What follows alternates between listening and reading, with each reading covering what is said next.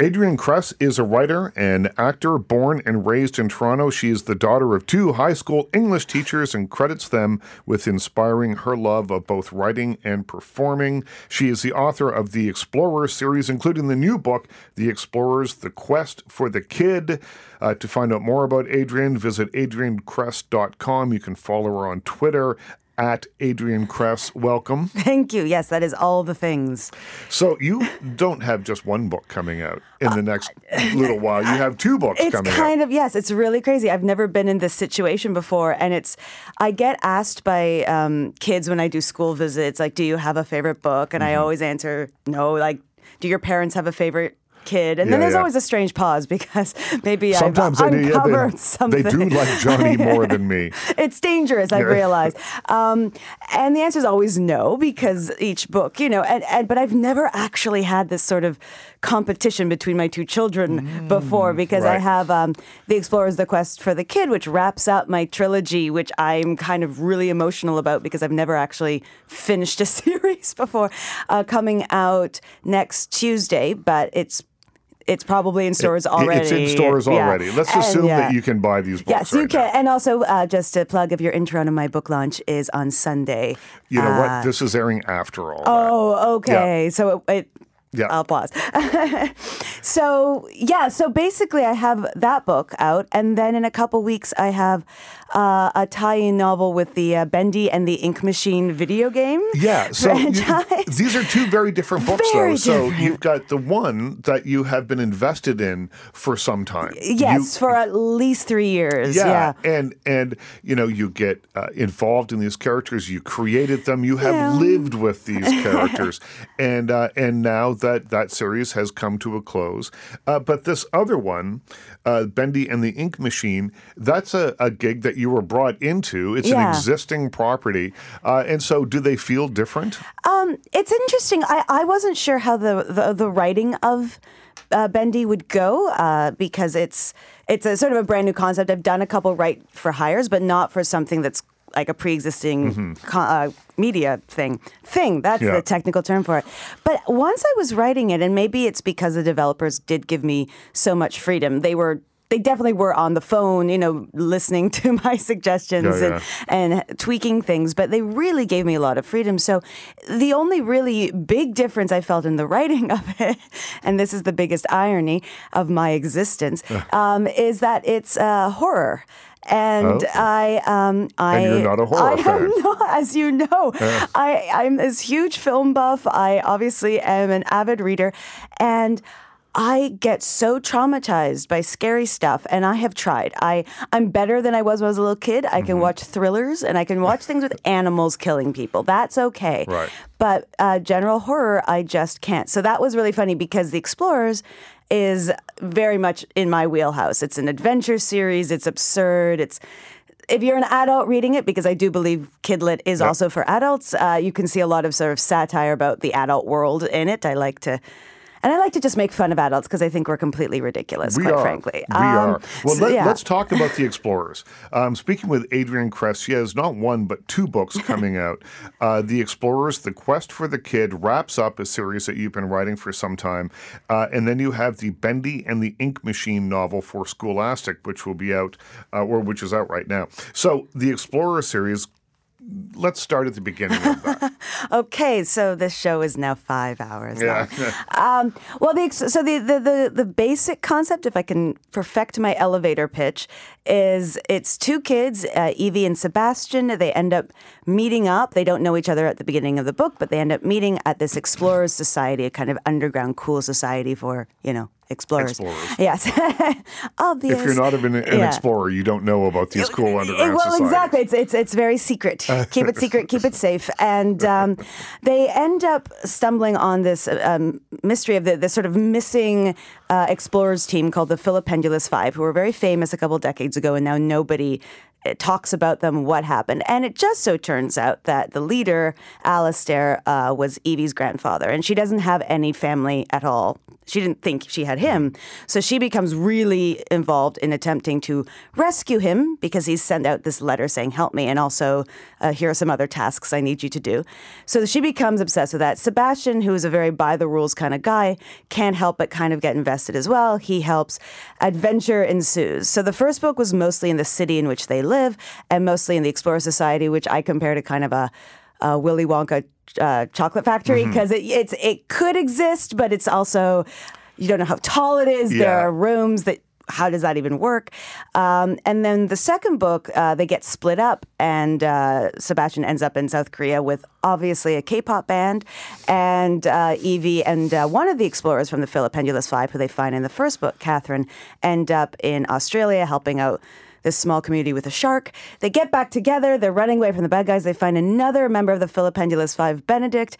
And then we move on to book 3, which is the one coming out. So this one, we collect, kind of Pokemon style, we collect the last 2 explorers of the Filipendulous Five, because remember, they're going after the leader, so that's number 5, in order to then come together and rescue Alistair. So when you started the first book, did you know where the third book would end, or do you have to? Because there wasn't ever really a guarantee, I don't think, that there would be a second book and then a third book. It was sort of thought of in that way. But did the books have to be kind of standalone? Well, yeah, see, that's the interesting thing.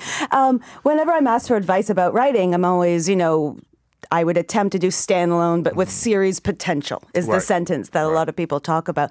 And that's what I've done in the past. But I'll tell you, somehow this whole book deal turned into, no, this has a very specific arc. And we're just going to cross our fingers and see what happens. And hope it gets to there, which is great because that's why I'm so floored, because I haven't in the past had this opportunity to wrap up a series. And this one was definitely a 3-act structure. And yeah, the individual books do have their own beginning, middle, and end, but they definitely are linked together. And it's one of those ones I say, yeah, you do have to read the first 2 before you read the third. The good thing is the first 2 are now in paperback, so it's a lot less expensive. Also, libraries are amazing. We always love libraries. And in Canada, at any rate, authors, we actually do get some money from libraries. I know. So it's always, okay. It's always a fun day when that check from the public lending right shows up, because I knew nothing about it. And on my first book, somebody said, oh, you got to sign up for this. I'm like, pray tell, what is this? I did. I have 10 books now. And 10? Yeah. And now once a year, usually in May, you get a check that comes out of nowhere. My birthday's in May. Yeah. Happy birthday. Happy birthday, you. It's sort of like it's Christmas for authors. If you're on social or anything, there's this little moment of celebration through your feed of, I got my PLR check. Well, it's also, it's that idea of making money while you're sleeping. Yes, it's very nice. But, I mean, we've earned it. Yeah. I think it's very important. I think access copyright, which is a whole other conversation, but there's also access copyright, which helps authors with people. So when they use parts of your books and when they photocopy them, and it's for schools and institutions and such, and you also get some money from that, though. They're fudging with the rules. We won't get into politics. Anyway, the point is, I definitely am just thrilled, quite frankly, that I was able to finish the series. I got overclamped when I wrote the end. Yeah. So, so tell me about that. It's just, I don't know. Sometimes I think when it comes to authoring, I'm not really the author who's like, oh, my characters are doing their own thing. I like to torture my characters because that's a good story. Right. And I like playing make-believe and I like being in there, but maybe it's also the acting thing. I can get out of there maybe easier. I have the sort of the skill set to pull myself out. Right. But honestly, getting to that last chapter and writing it, and that was the end. I was, oh my gosh, I'm going to miss them so much. I adore them. Evie and Sebastian, they're both halves of me, and the explorers, the adult explorers, and everybody, and the pig and the teeny hat. Yeah. And then, of course, I'm working with the illustrator, Matt.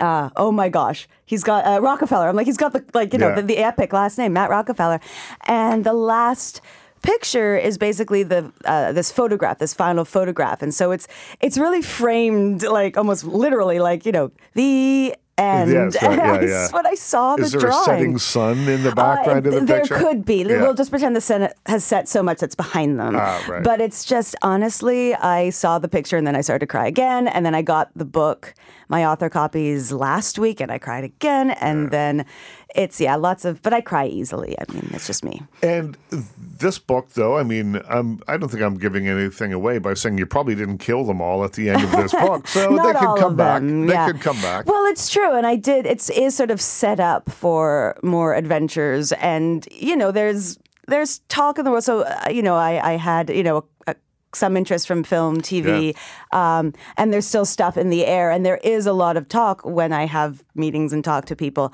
about how, this is basically just the beginning. Yeah, and what will happen. And it is this. open. And I mean, who knows? Maybe that's also what keeps me sane, knowing that I could actually go back to them someday if the ache is too much. And you say that you think that this is a young adult novel, but you say that they're really for adults as well. I mean, I've always felt this way. It's technically a little younger. It's technically middle grade, which is ages 8 to 12, the middle grades. But I fell in love with middle grade books when I was in high school. So I read them voraciously as a child. And then I was told, okay, now you read adult books. And because YA sort of existed, but not really. And I did, and I enjoyed them, really got into my Agatha Christie's at that point. And then by my last year of high school, I was back reading Alice in Wonderland and Peter Pan and The Phantom Tollbooth. And then Harry Potter was just around the corner, and, a series of unfortunate events. Suddenly, there's this renaissance in children's books. And I fell back in love. And I just think the best children's book, they're kind of like a Pixar movie. That's how I compare middle grade. Right. You go to a Pixar movie, I go as an adult by myself, mid-afternoon, because I love them so much because they're art and I own basically all of them. I'm unfamiliar with Bendy and the Ink Machine. With the property? So tell me what that's all about. It's so, I can't actually, all right, jaw on floor. Well, it's an indie game, so I'm not surprised you're not familiar with it, but it is so up your alley. Well, and I'm old. So. Well, I mean, I am too. So basically, the novel itself, just so you know, it's like an epic name with a colon and so it's Bendy and the Ink Machine, Dreams Come to Life. Right. Just because the title of the book, I guess, is Dreams Comes to Life, but hey, it's a Bendy and the Ink Machine property. Right. So it's an indie game. It's, okay, I guess I'll tell you what it's about first, but the whole development of it, I'm obsessed with because it was kind of an accident and I love it. So it's a first-person puzzle horror video game. That means it's like you're walking through the hallways and you find things. And basically you've gotten a letter from someone named Joey. And you're evidently a person named Henry, and you've arrived in the studio of an old animation studio. So already, you see why I think you might. I might enjoy this. And the animation style, so it's the older cartoons. There's a debate online, which I love. Is it Disney, or is it referencing Disney, or is it referencing the Fleischer cartoons? And there's a lot of speculation as to why it might be the latter. I don't think the developers have ever actually answered the question. So the Fleischer cartoons would be like Betty Boop, and Popeye. Like that. Yeah. Evidently, and this is what I learned in my research for that, was also the first Superman. Yeah, that's right. And they had that. And they were based out of New York. And so you're in this old studio. We learn later, but it's basically the 1960s. The studio no longer up and running, and you're walking through and you're finding puzzles and you're trying to put again. It's creepy and it's all sepia tones because everything's kind of lit by candles. Old-fashioned. Oldie-timey, in other words. But as we go along, we realize the cartoons have come to life. And that's sort of where we get into the horror element. And Bendy, so we've got Bendy and the Ink Machine. Bendy is kind of like the studio's Mickey, or so Steamboat Willie almost. Yeah, a popular character. Yeah, who was very popular in the 30s, especially. And no one remembers now. No, exactly. So they come to life, and then there's a really scary monster that sort of looks like Bendy, but kind of all crazy and much more 3D realized, and it's just really creepy, especially if you're playing it first person. There are 5 chapters, and I won't tell you how it ends because whoa. This whole game, it started. So the two developers who started it, but now they have a whole team, are the Meatley, who is he's a puppet. He's you can find him on Twitter. He's very cute. He sounds a bit like Kermit. And then Mike Mood, who is a games developer, who you can also find. So a games developer and his puppet. Well, no, except the Meatley is his. They're not the same. And it was actually began with it was the Meatley invented Bendy, the character of Bendy invented. But as I've done my research, we're working on something else together. And they just put together this fun little creepy animation studio, oldie-timey thing for fun, put out a chapter 1 that was initially supposed to be called Demo, but they changed the name last minute to chapter 1. And then they put it out on Steam. It was free. And then suddenly, like 2 days later, it went viral. And then they went, uh-oh. So they had to make chapter 2. Yeah, now we have to do more. In like a month. And the fandom just grew. And they are so into the aesthetic because the aesthetic is, I mean, there's so much that's great. The storytelling, the voice work. The Meatly also does all the music. It's really gorgeous and really creepy and awesome. But the aesthetic is so great that like fandom just took over. The fan art is incredible. There's so much of it. And then you now have swag. You have swag at Hot Topic and in Walmart. I have a little keychain thingy on my bag here. I'll show you. There he is. See, there's Bendy. Oh yeah. It's incredible. So they're at this point now with their with the whole game. Where it's become it's a life beyond the video game. Yeah, and obviously they're going, okay, what can we do with this? They have a much larger company that they've now called Kindly Beast, and it operates out of Ottawa, actually, because Mike is Canadian. And they wanted books. So they have one book that's called a handbook, which is a lot of games are doing this where they have like, it's really beautiful. It's, like found objects and stuff, right. But it also gives you Easter eggs and special codes for the game, so things you might not have seen before or little tricks to play the game. And then there is the novel, which is my novel, which is September 3rd.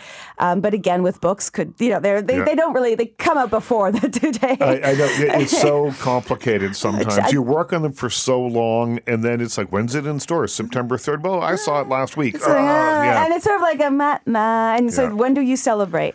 But they wanted a novel, and the way this sort of thing works is you get, so my agent was approached by my editor from Scholastic asking if I would be interested, and I knew a little bit because actually my fiance, Scott, knew the game, and he'd actually told me about it because he's like yourself, like a huge film buff and everything, and he loved the whole animation idea. But I didn't know it super, super well at that point. And then I got to know it over the weekend, and I fell crazy in love with it. And I was like, yes, I want to write it. And then after everything, and I auditioned, I had to write some pages, and I was like, please let me get this. I want it so badly. And thank goodness I did. And then suddenly reality set in that, oh my God, Adrian Kress is writing a horror book. Yeah. And what? How? Yeah. And what do you do? How do you research that part of it? How do you research when I can't research? The good news is, and I was talking about this with a couple of my horror buddies who like make horror films and stuff, was I'm not desensitized. So the good thing is I know what's scary.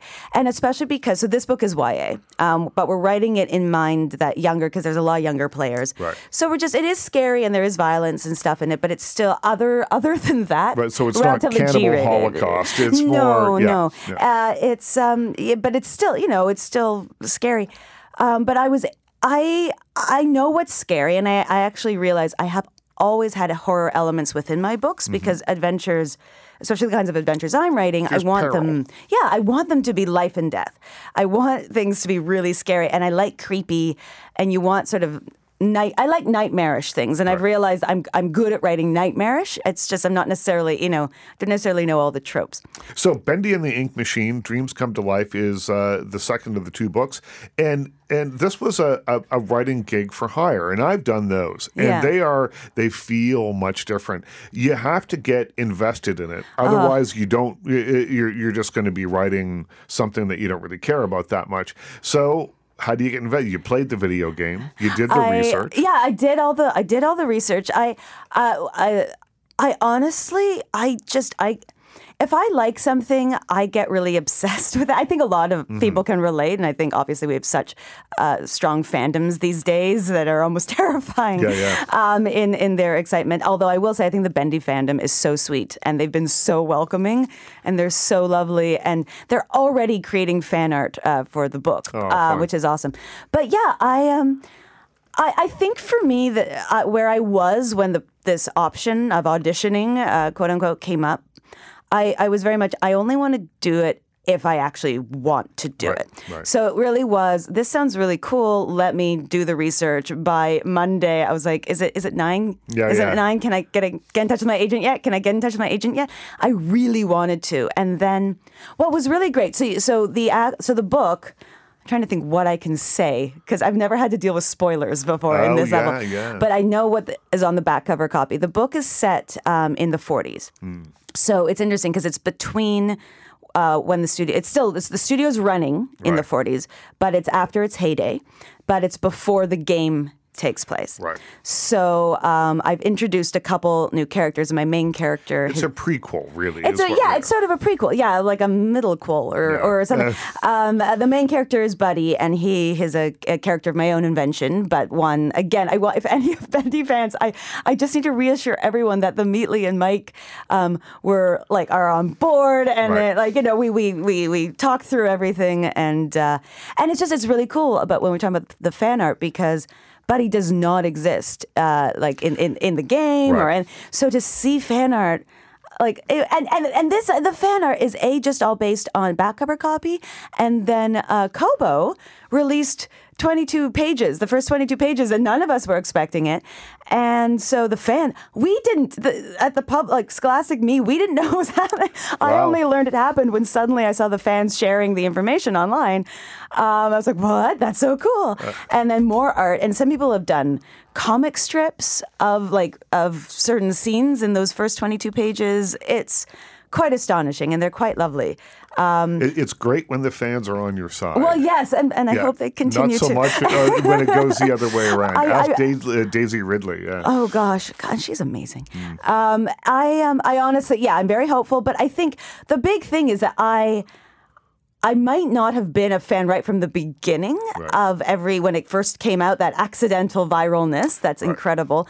But I do consider myself a genuinely big fan now. Like I held off buying swag until I got the deal, just because I really wanted the swag because I love the aesthetic, but I was nervous that if I got the swag, I'd be sad if I didn't get the that's the thing. Then you don't get the gig, and all of a sudden, it would be sad. But I love it. I have T-shirts. I genuinely love the property, so that made it really easy. The other thing that was amazing with this book is the reason why I was like, I have to be the one to write this. So maybe the horror thing is kind of, but they wanted a YA book that possibly middle grade readers could read, because there are younger gamers for this.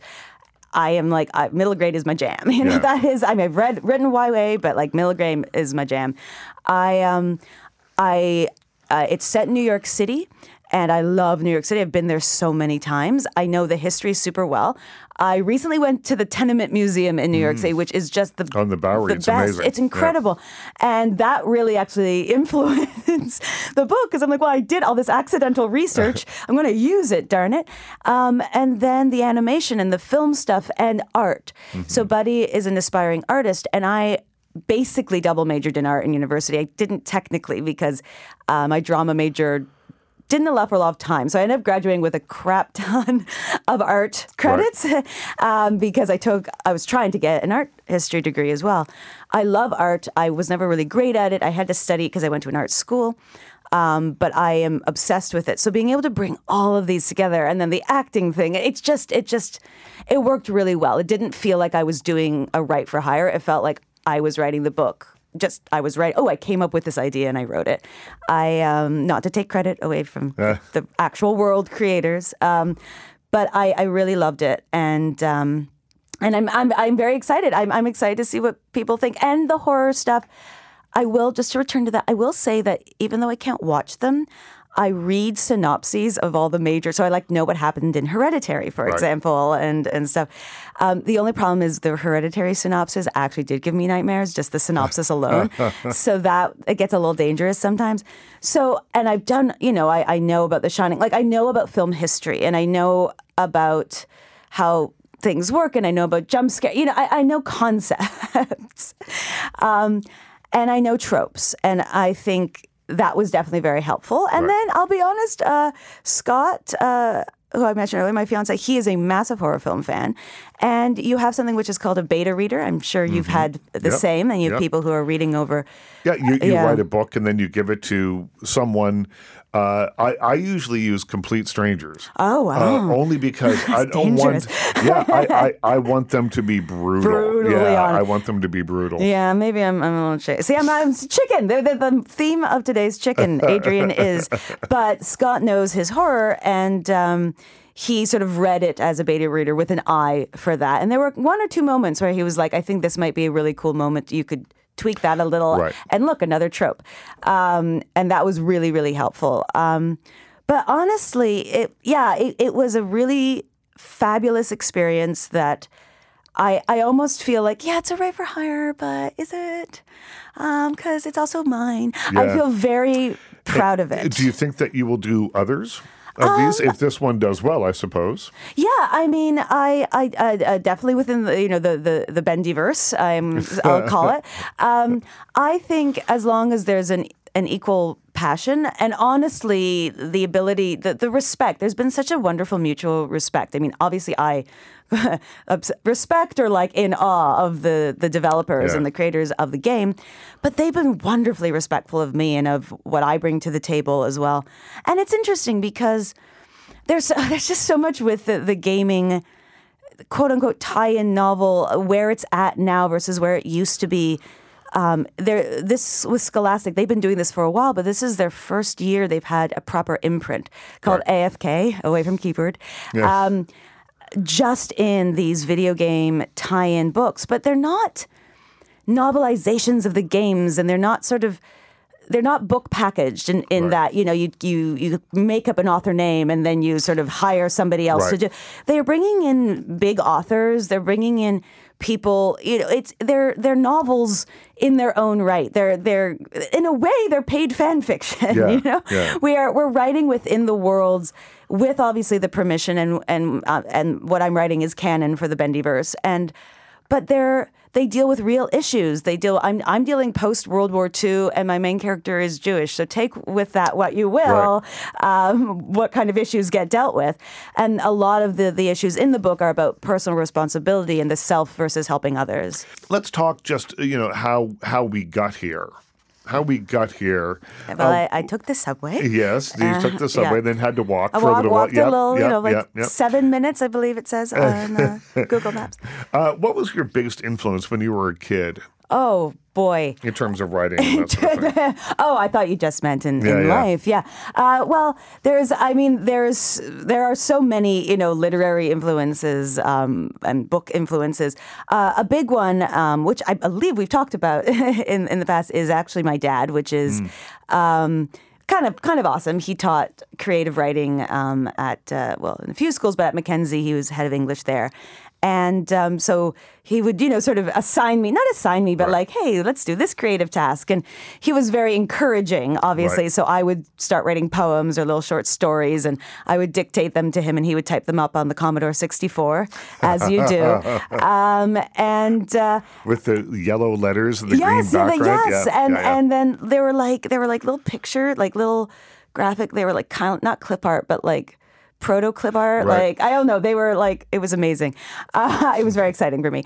And it was very helpful to have. And also, my mother was also an English teacher, and both of them were involved with theater and artsy people and reading to me a lot. And so that was just part of my life. It wasn't actually until my last year of university when I had a one-on-one session with my playwriting teacher, the incredible Janet Sears, like crazy, amazing Canadian playwright, where she said to me, I hope you also stick with the writing. I know acting's your thing, but because I think you're good at it. And that was literally the first moment it clicked. Oh, you mean not everybody just hobbies writing fiction for fun? I just thought this was this was a fun thing, acting, focus. So that really changed how I looked at it. As far as writing influences, they're all over the map. I would say the big one, just for voice, has always been Douglas Adams. Just ever since. So my dad would read to me before bed, and he'd read the class. He read like all of Lord of the Rings to me. Can you imagine reading all of Lord of the Rings to someone and remembering the voices? Right. Like, oh, it's a lot of work. But then he picked up Hitchhiker's Guide to the Galaxy, and it blew my mind because it was unlike anything. It was, it made fun of writing. It made fun of the narrator reader. I mean, not that I'm aware of this as a kid, but I was like, why is this so funny? Yeah. And why does it feel so different? Yeah. So I became obsessed with that. So I think Douglas Adams, I call him my patron saint. But then after that, there's so many adventure books. Eden Blyton wrote all these adventure books.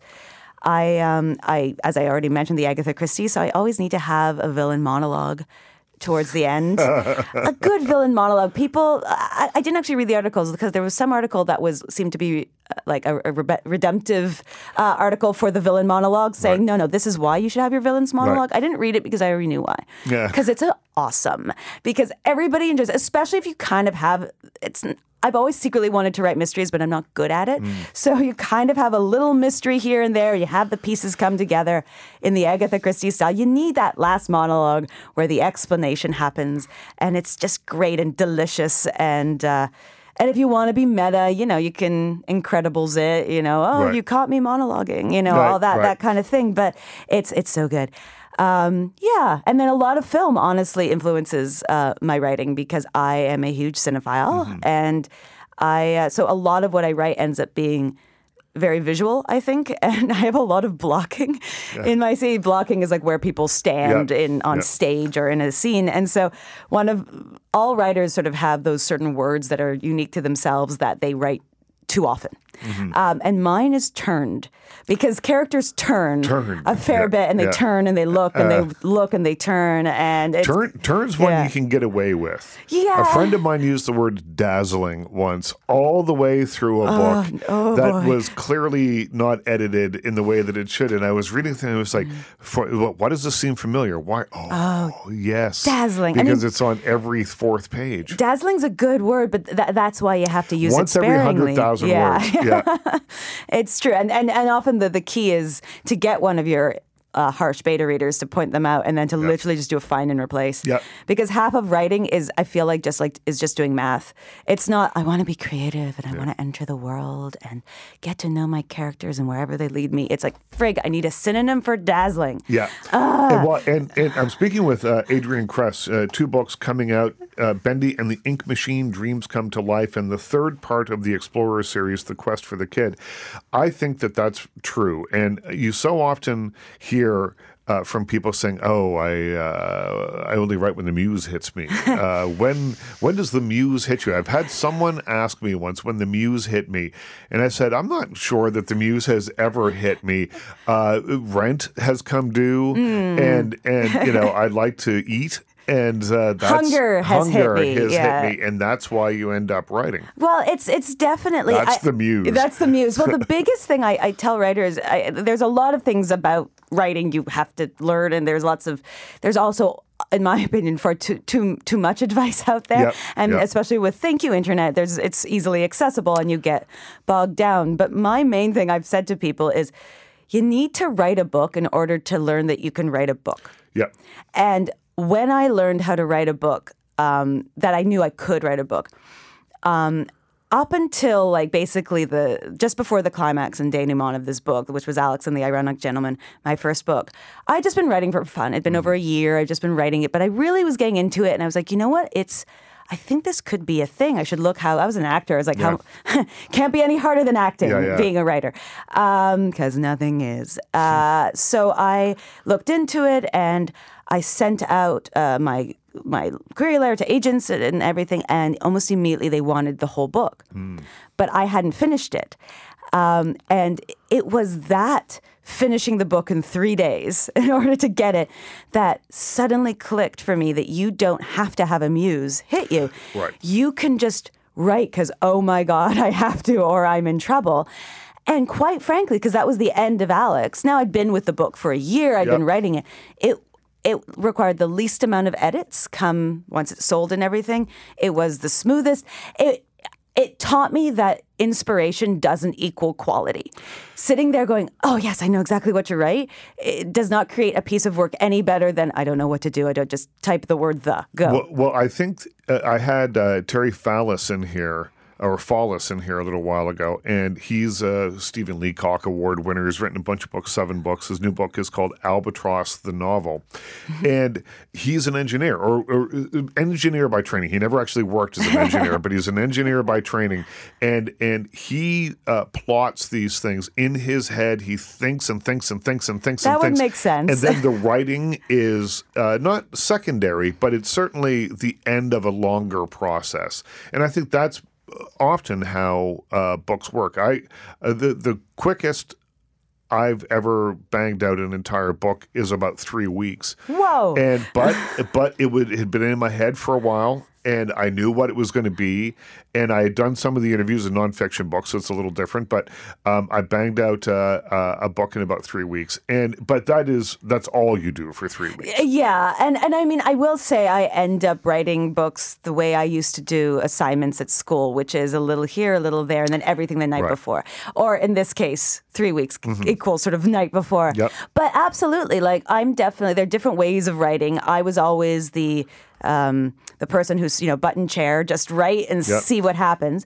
But if you have to get things by a certain deadline, laying it all out, figuring it out. I mean, that's how with Bendy, in fact, just because it was a very tight turnaround. Because I actually went through my email the other day just to see how long this process has been, and I think I got the gig like at the end of August of last year. Right. So that's how fast. Normally a book takes 18 months to come out. I hadn't written the book yet by August of last year. So I had to write it. It had to be edited. It had all this stuff, and ARCs had to come out, and now it's out. In terms of advice for writers, I've had a lot of writers through here.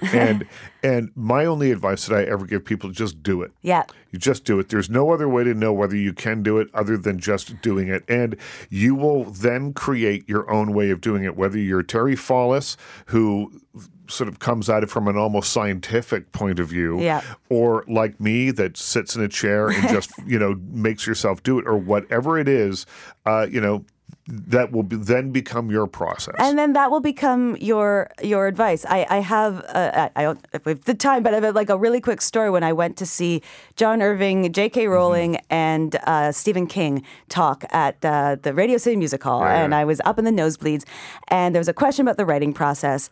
And Stephen King answers first, and he explains that he sees a string sticking out of a hole in a wall, and he starts to pull, and he starts to pull, and he starts to pull, and he pulls and pulls and pulls and pulls till he gets to the other end. And it was, it was nice. Everybody laughs, and it's a nice metaphor. And then, Mr. Irving, what's your answer? And John Irving kind of looks at Stephen King. He's like, well, I'm a little different. I'm not pulling on that string until I know what's on the other end of it. And it's great because also just those two authors, it's, like the horror guy, like, we'll just have to see. It was great. But that's sort of the two major, as I tell, differences, writing and seeing where it goes or plotting ahead of time. I use a combo of both. I find it very difficult to write synopses because, while I know generally where things are going, I like to discover in the moment. But that's okay. That's my way, and other people will have their ways. And the important thing is, yes, as you say, just do it. Just do it. Just do it. Write your books. Yes. Like you continue to do. Adrienne Kress has been my guest. She is the author of the Explorer series, including the new book, The Explorers, The Quest for the Kid, and another new book called Bendy and the Ink Machine, Dreams Come to Life for Scholastic. Adrienne, thanks so much. Thank you for having me. Thank you for listening. Thanks to Joey on the board, and we'll talk to you again soon.